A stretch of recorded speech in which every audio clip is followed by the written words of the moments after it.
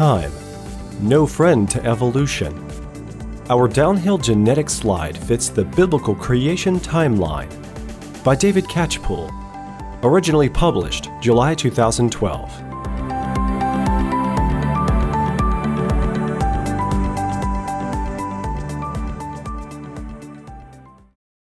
Many evolutionary biologists say they can't understand how creationists, even rational ones with PhDs in biology, can deny evolution when we see evolution happening in front of our eyes.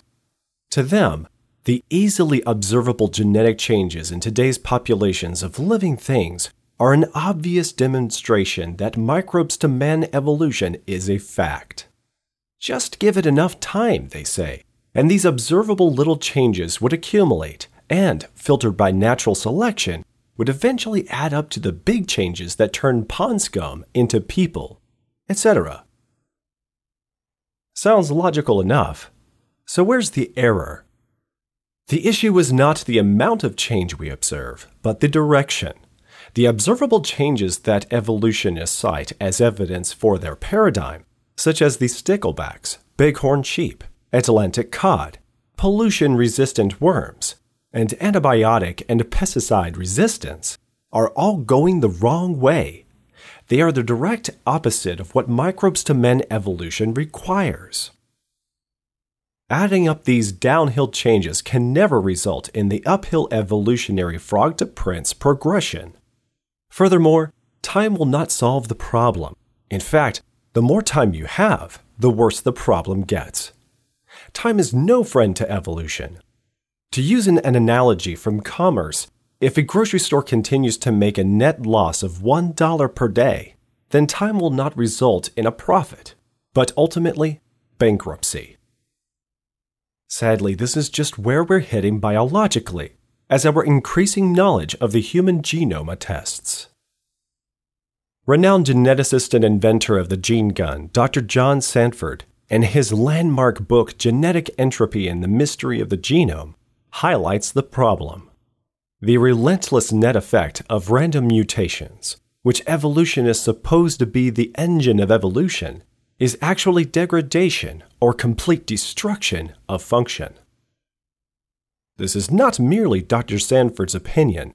The wider genetics research community, that is, whether creationist or evolutionist, now accepts that point mutations in human reproductive cells are in the order of 100 or so per individual each generation. And there are additional kinds of mutations, that is to say, deletions or mitochondrial mutations, which exacerbate the situation. The overall contributions imply some 1,000 nucleotide changes in every person, every generation. As Dr. Sanford puts it, so every one of us is a mutant, many times over. Now, a mutation rate of only a few per person per generation would be a problem because everyone recognizes that most mutations are harmful, even if only slightly, and natural selection can only get rid of 1 or 2 per generation. Several mutations in a genome the size of the human one would mean that deleterious mutations must accumulate.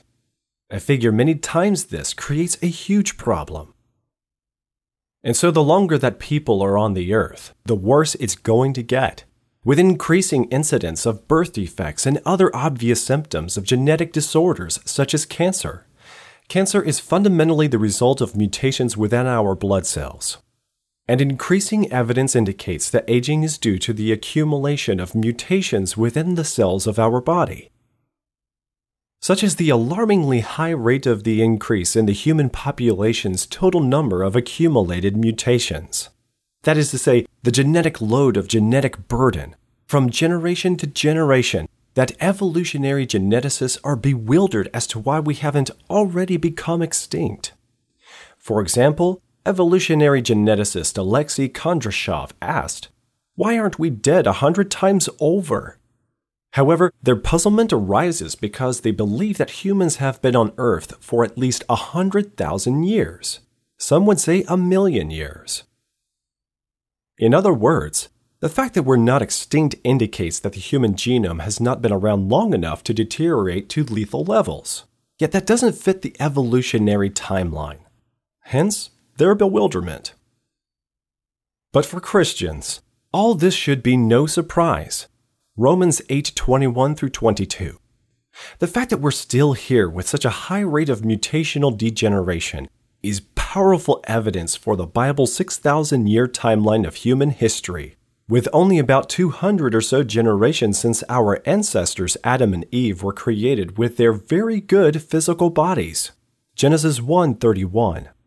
Further confirmation is that the genetic decline is consistent with the decrease in longevity after the catastrophic population bottleneck at the flood, which you can read about in Genesis 6 and beyond.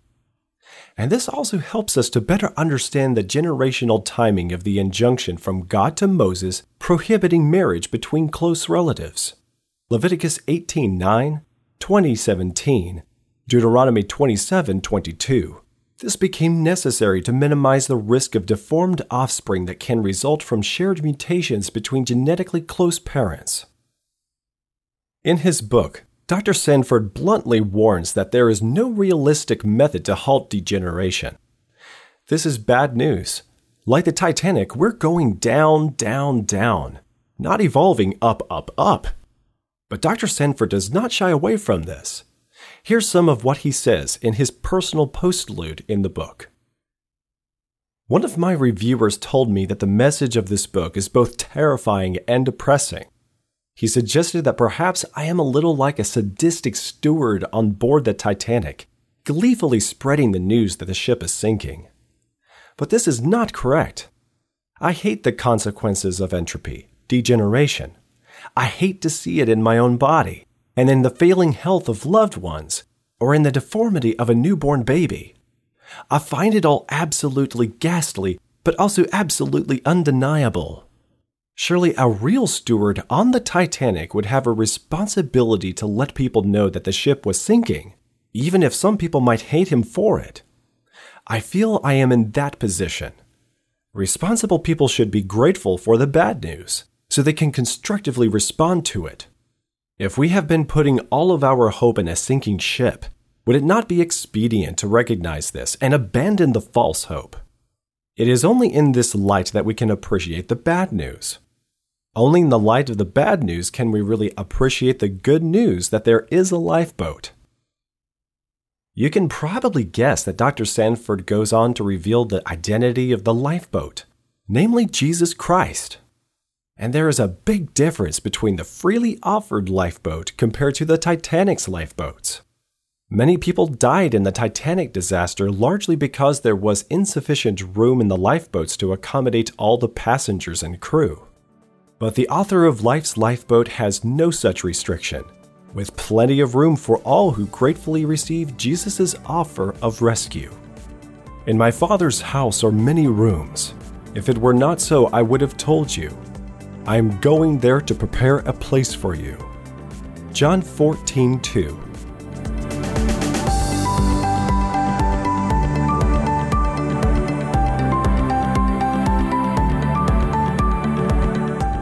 Evolution's Achilles' Heels is a powerful book that exposes the fatal flaws of evolutionary thinking.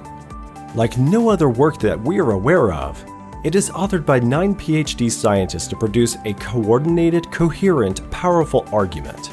All of the authors received their doctorates from similar secular universities as their evolutionary counterparts. Each is a specialist in a field relevant to the subject written about: natural selection, origin of life, geology, genetics, radiometric dating, the fossil record, cosmology, and ethics. Evolution's Achilles' Heels directly demolishes the very pillars of the belief system that underpins our now secular culture, evolutionary naturalism. It's coupled with the biblical command to reach the lost with the Bible's good news. In a nutshell, it's a comprehensive outreach tool like no other. Available as a DVD and a book. Get your copy of Evolution's Achilles' Heels at creation.com/store. I am Joseph Darnell. For everyone at creation.com. Thank you for listening.